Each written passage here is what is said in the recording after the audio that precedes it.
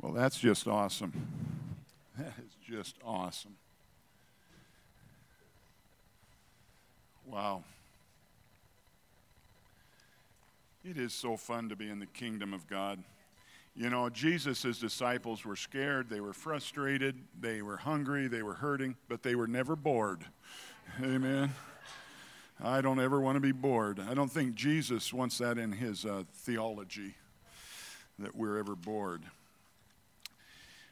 My message today that I'm going to get to in just a minute after a short announcement is about basically every part of the body of Christ just being who they are and being their part, doing their part. The Bible talks about every joint supplying. It's not just talking about the joints of a body, but every member of a body.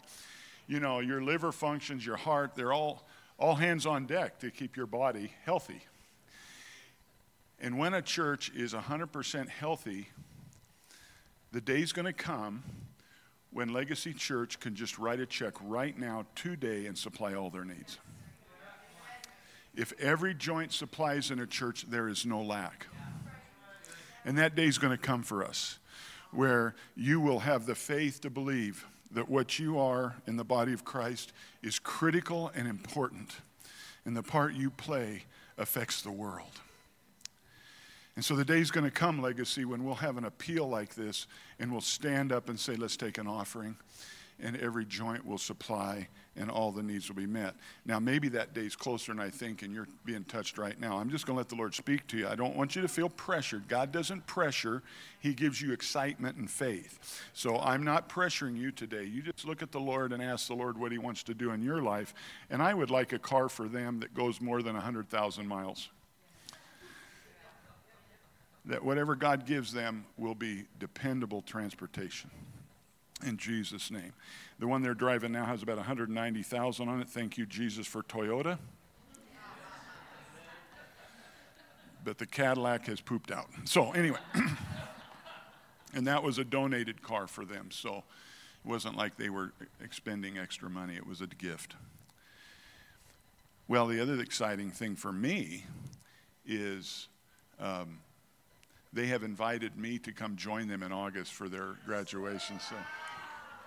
So I'm believing in faith that the name of Jesus is bigger than any virus's name, and that I'll be able to travel at the end of August, beginning of September, and be a part of that graduation and their revival and hug some of those kids.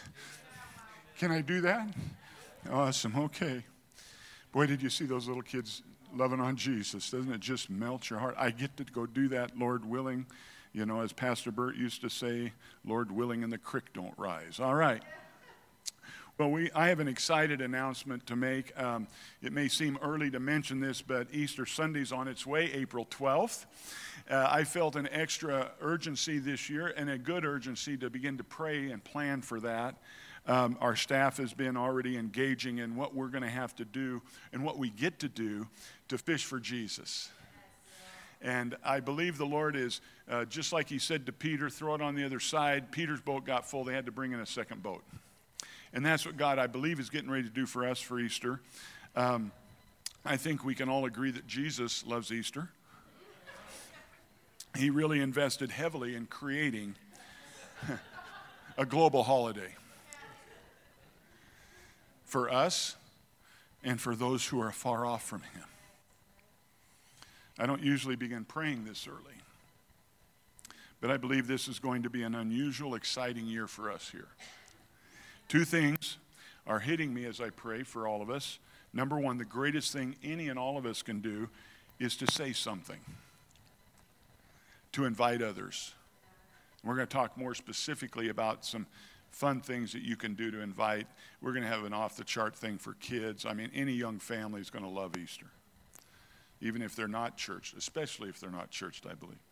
The second thing I believe is that the Lord wants us to open the doors of Legacy as wide as we can,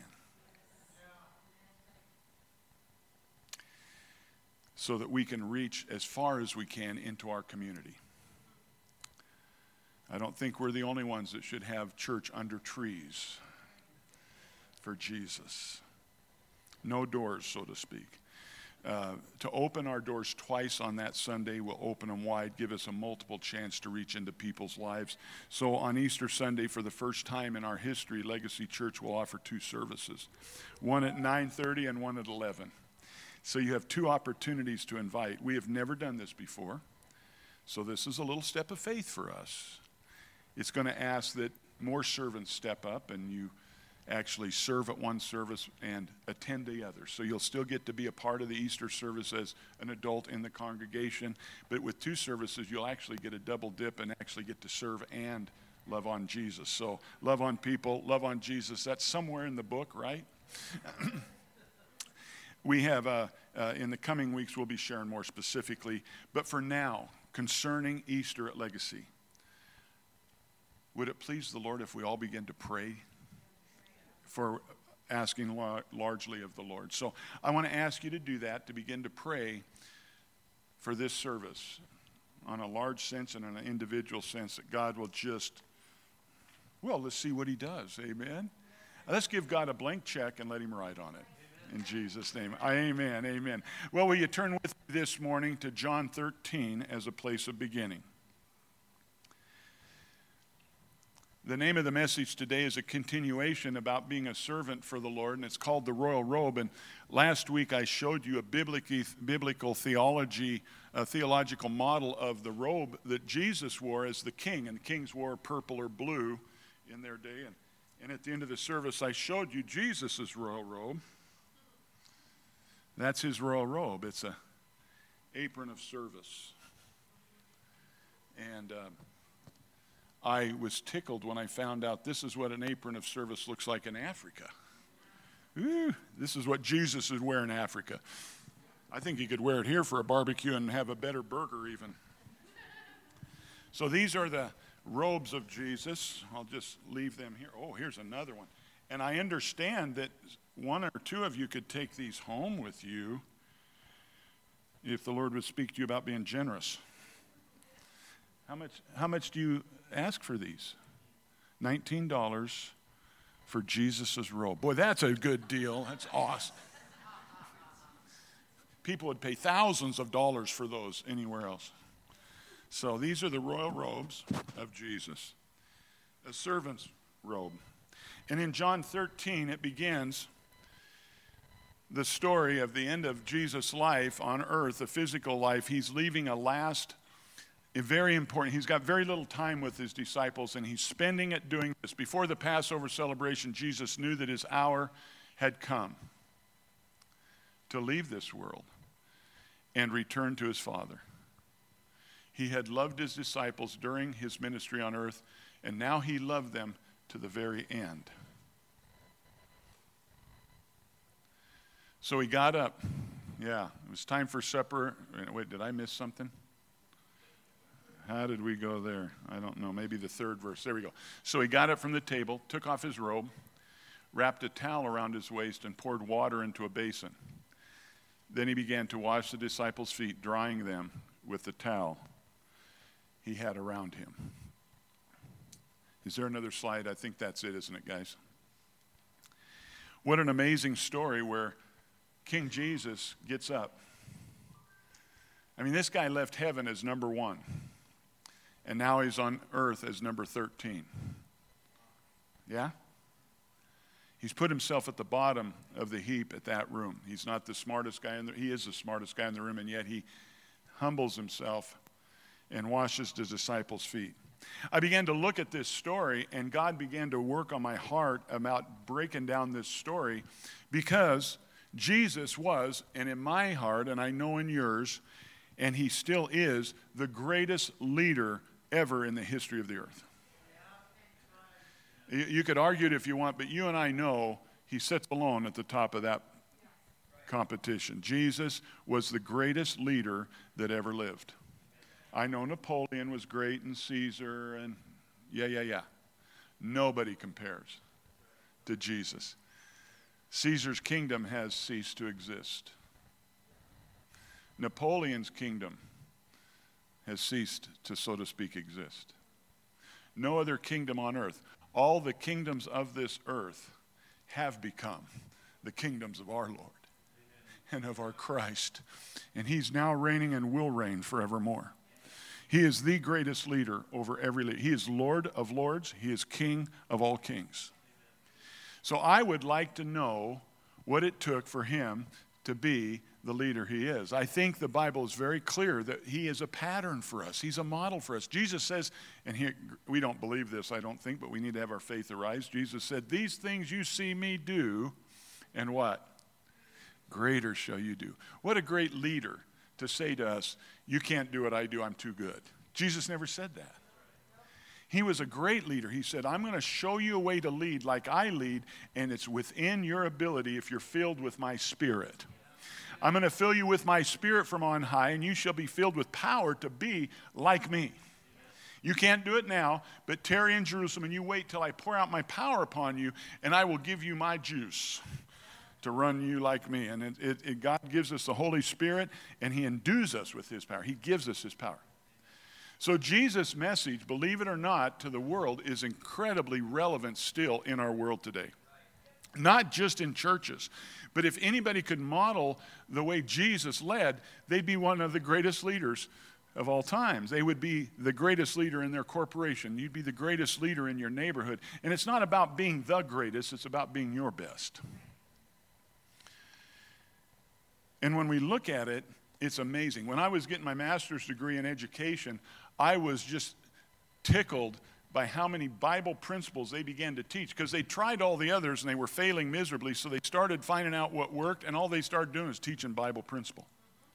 One of the greatest lessons they taught, strongest lessons they taught us, is there's two types of leaders and managers. There's a boss manager and there's a lead manager, and they began to break it down. And all they did with the boss manager was to tell us how the world does it when you're king, when you're the ruler, when you're the biggest, baddest guy. You just make everybody do what you want them to do because you have the power to do it, or you have the power to fire them if they don't do it. And they began to explain what a lead manager was, and they basically just described Jesus. It was pretty cool. And they had no idea. They just said, this works, you know. And they began telling us what the difference was between a boss and a servant leader, really. Well, in 2001, a man wrote a book that really shocked the business world, or at least put a lot of the business philosophy on its head. It sold over 4 million books, according to Wikipedia, so that's got to be true. It was a bestseller. The author's name was Jim Collins, and the book was Good to Great.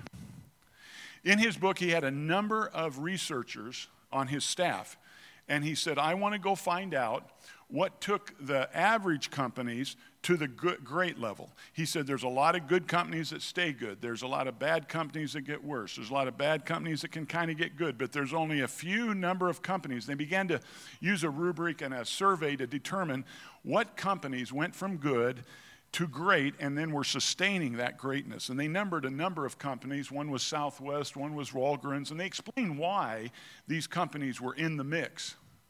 And he said, I want you to go into all these companies, you research college kids, and you get out there, and you find out what it was that took them from good to great. And he said, and I don't want you to tell me it's the boss. Too easy of an answer. I do not want you to tell me it's the CEO. You find out the real reason. Because no one person can take an entire big corporation like Southwest from good to great. And they began to research and compile and come back, and it shocked the researchers that it literally was the CEO of the company that generated the biggest move to greatness. And they began to call him a level, or her, a level 5 leader. They began to break it out. Okay, what's the difference between this president and that president, this CEO and that CEO? And they began to categorize leaders, level 1, level 2, level 3, level 4. And the top leader was called a level 5 leader, and they described, when they were done, Jesus.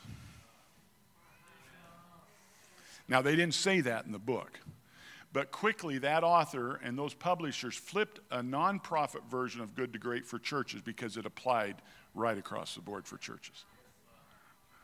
It was awesome. Jim Collins was his name.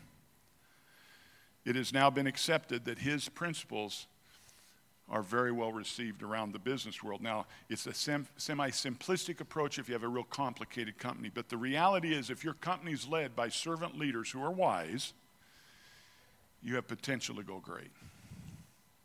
If you're a selfish leader, your potential is minimized. Many of these great CEOs of this company took a year or two and made $1 a year salary to get the company back up on its feet. The good companies, the CEO was taking his golden parachute and heading to Tahiti. And the personalities that were the most charismatic didn't make the list. These were people that were they said it was surprisingly mundane to meet with these people that were CEOs. Just like the world passed up Jesus when he was here, right? Wow. Other books have been written about Jesus' leadership and business. Jesus, CEO, is a book about Jesus and how you can translate what Jesus did into being a CEO of a company. I've had some of you give me a book called Doing Business by the Book. And it's about how you can do business by the Bible. The Bible is true and real, and if you can live what Jesus taught, if you can live what Jesus did, you can be the most successful anything. And the reality is you're all leaders.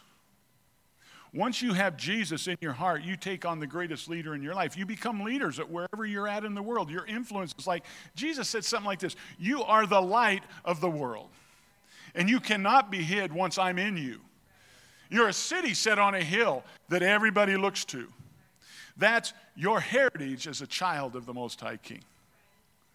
You and I are leaders wherever we go. And I'll get more into that and how you can lead in the home, in your schools. And I think more than anything else, it'll be a little open-ended because I can't describe every place and everything you are and everywhere you go. But the reality is when you can take on the servant's heart of a leader, you lead. The least become the greatest. God confounds the most wise in a company by raising up the simple. His wisdom is beyond what the world can comprehend. This lesson today applies to fathers, mothers, grandparents, and all generations. Kids, you're leaders in your school. Mother-in-laws, you're leaders. My mother's mother-in-law came in the first time she was in my mom's home and began rearranging the cupboards because they weren't the way they should have been. That's not a servant leader mother-in-law. My mother was passive-aggressive, so she just nodded and smiled and hated my grandma for years after that. You will be more effective as a leader at every level if you learn to lead like Jesus led. You know, serving does feed us. It's counterintuitive. If I give, then I'll go hungry. But there was a story in the Bible where Jesus met this poor woman at the well who had been married 5 times, was living with number 6, and the greatest, holiest man in the world submitted and humbled himself to serve her. And he loved on her to health. He loved on her to God. And when she was done, she left her little earthly water pail at the well and ran into the city and told everybody about this man she met. Meanwhile, the disciples come up to Jesus with the food from the town. They brought a big bag of to-go food from McDonald's, and they brought it to Jesus. And he said, I have food, I have bread you don't know of. And they said, okay, who fed him while we were gone? But what Jesus was saying, it's my bread to do the will of the Father. When I serve, it feeds me. How many can witness to that when you do that? Amen? Isn't that awesome? It takes a big person to do something small. Joel Osteen said that, so it's gospel. The greatest model of a leader of all time. How did Jesus lead? Well, let's look very quickly at this today. We're going to go over 2 things that Jesus did in the start. And every one of these verses breaks down. If you ever want to do an awesome study, just start, and we hopefully will get through a lot of this in the next coming weeks, where we break down John 13 as a textbook for how to be a servant leader. Right off the bat, Jesus says to them, I have given you an example to follow. Do as I have done, in the 15th verse. And so today we're going to talk about the royal robe and how to become servant leaders. The principles of Jesus as a servant leader.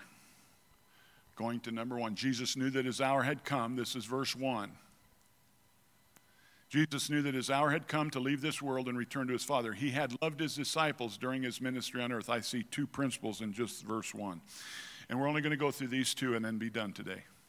Number one, Jesus knew that his hour had come to leave. You know that Jesus, when he hit the earth at his ministry at 30, he knew he wasn't going to be 90 when he left.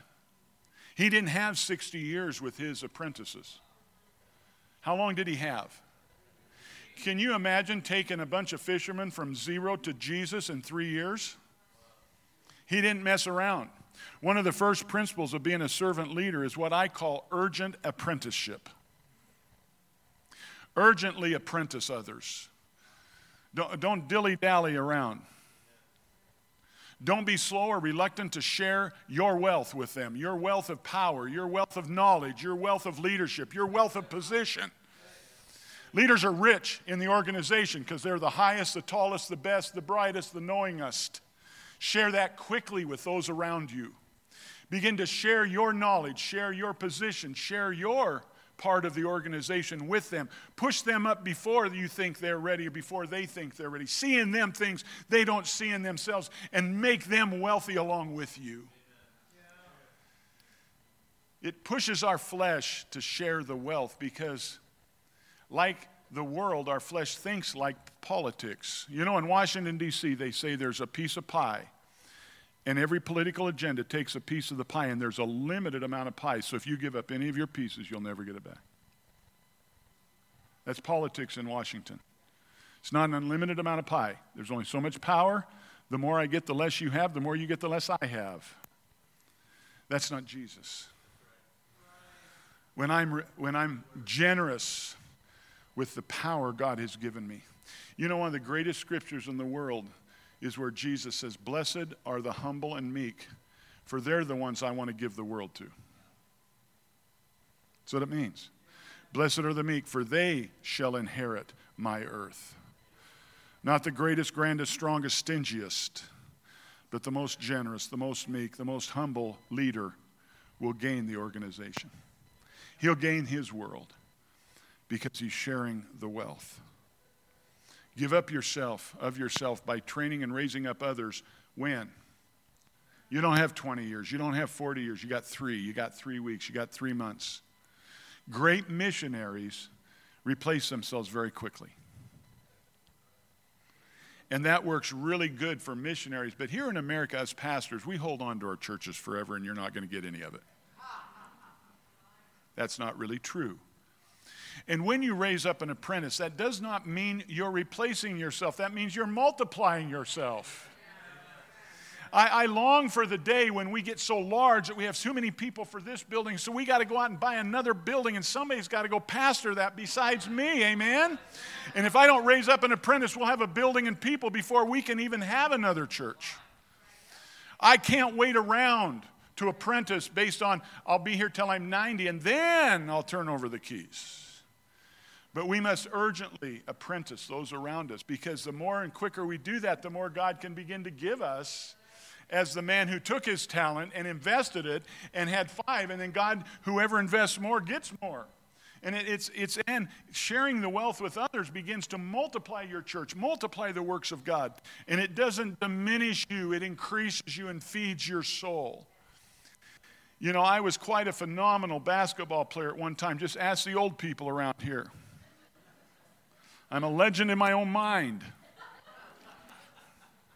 And then I began to coach basketball, and the day came when I had a protege that I taught in basketball, and I would watch him or her play and have more pride and joy watching that than when I ever played myself.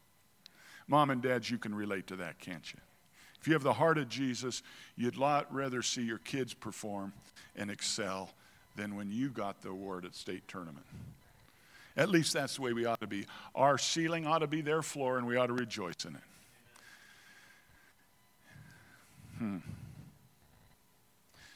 Jesus was always aware of the short time he had to share his ministry and life with others. The wonderful thing about serving others is there's a great, and I put the word in here, multitudinous reward in serving others. It's not just financial. It's amazing when you bless others around you and you can serve them and raise them up. You will be blessed in so many multitudinous ways you can't even really define it when you get started. Don't assume it's limited. God will do all kinds of amazing and great things for you through serving them. Jesus said, I have bread you know not of. This is my bread, to do the will of the Father and to serve, to put on my royal robe and be a servant leader. Well, principle number 2 is the second part of verse 1, part B. He had loved his disciples. Look at this. He loved his disciples during his ministry. This is huge. Principle number 2 is love is the key to being a servant leader. It's very difficult to serve others you don't love. It's very tough to lead people you don't like. The more you love them, the funner it is to set them free and watch them do their thing. One pastor was in a big church, says, I was ground to a halt by all my busyness, and I learned that my biggest enemy was the word yes. Yes, I'll do that. Yes, I'll do that. Yes, I'll do that. He said, I finally realized that no was the most powerful word I had in preserving my ministry.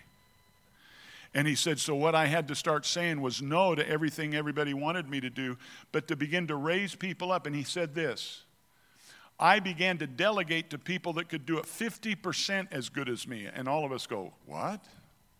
He said, yeah, don't wait till they're 90% as good as you or 80% as good as you. Don't wait that long. When I began to quickly apprentice, because I loved these people more quickly, and of course, if they continued to go from 50% to 40% to 30%, something's wrong. Fix that. But he began to have more confidence and love in people if they could just do it X amount. Again, you're not replacing yourself, you're multiplying your ability. He began to do more in his ministry with less time. He impacted Jesus greater with less effort. Jesus said, my yoke is easy, my burden's light. So if it's not that way, you're not leading right. That ought to be a rap. Come on, Ben, get it going.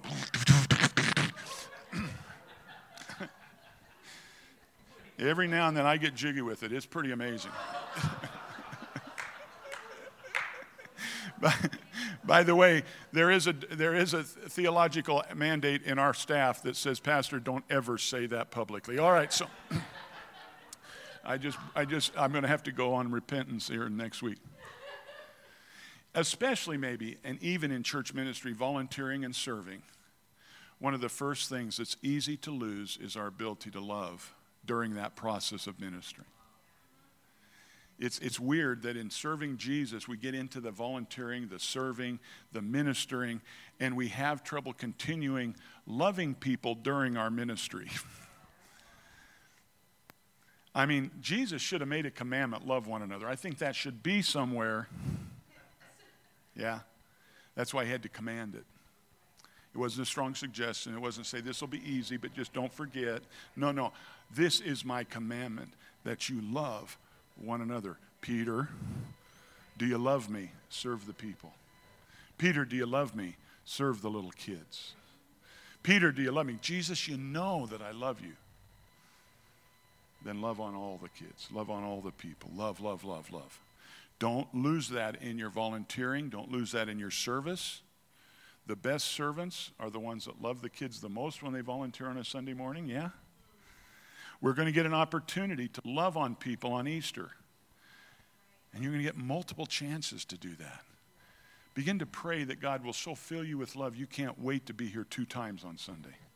And just love on everybody that comes to the door. It will be the neatest act of volunteerism you could ever do. So Jesus loved during his ministry. Look at this scripture out of the Message Bible, 1 Corinthians 13:3. No matter what I say, no matter what I believe and what I do, I am bankrupt without love. It's out of the Message Bible, the love chapter. Galatians 5:13 through 15. I'm closing with this one. Serve one another humbly in love. You can't serve if you don't love. You can serve, but you can regret. Now, moms and dads, there's days, a lot of them, it's hard to love your kids through the 93rd diaper. I get it. The 93rd time you're up at 3 in the morning. Don't beat yourself up. Jesus understands that. And serving in the house of God can be the same way. Just search and try your ways. Every morning get up. His mercies are new every morning. God, I need new mercies today because I blew it yesterday or my heart wasn't right. God, I'm so tired. I can't see anything but my weariness.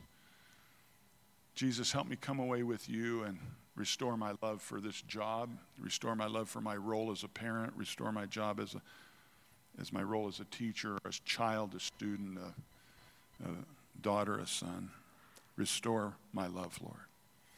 If we can get back to center and love, service becomes a part of our DNA. For the entire law, Paul says, is fulfilled in keeping this one command: love your neighbor as yourself. And I want to go to this one. And the next verse says, for if you bite or hinder and devour, put down, criticize each other, watch out, or you will be destroyed, consumed, ruined by each other. Don't let this world's philosophy in.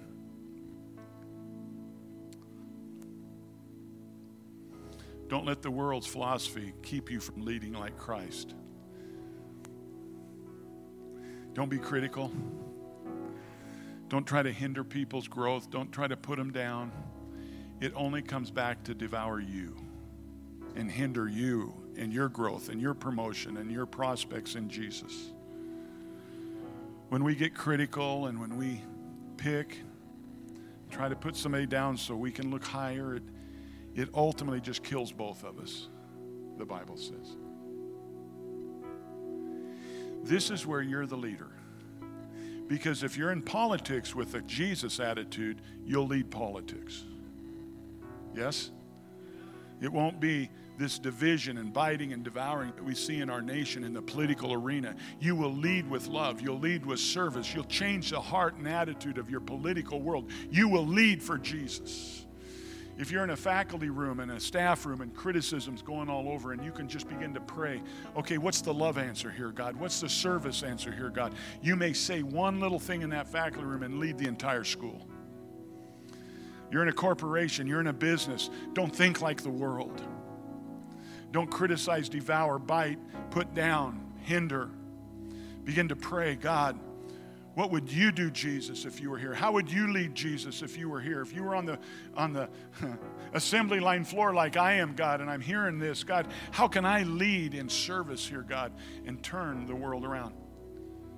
In Romans, Paul says this: do not be overcome by evil, but overcome the evil around you by good. Lead the world, folks. Lead your world by serving with love. Verse 1, 2 principles of Jesus in how to be a servant leader. I'm going to ask you to stand. Sophia's going to begin to play, and you just marinate on this in the Lord. Just search and try your ways and ask the Holy Spirit to give you a little chiropractic adjustment if needed, or let him create in you something that's not there. Give yourself grace. Give yourself grace. Don't beat yourself up. Just ask, where do I go from here, Lord? Don't look back. We all blow it. Pastors most of all. So we have to have forgiveness for ourselves, because none of us are Jesus yet. We're growing towards us. So Sophia, lead us. We're going to have Tony close today.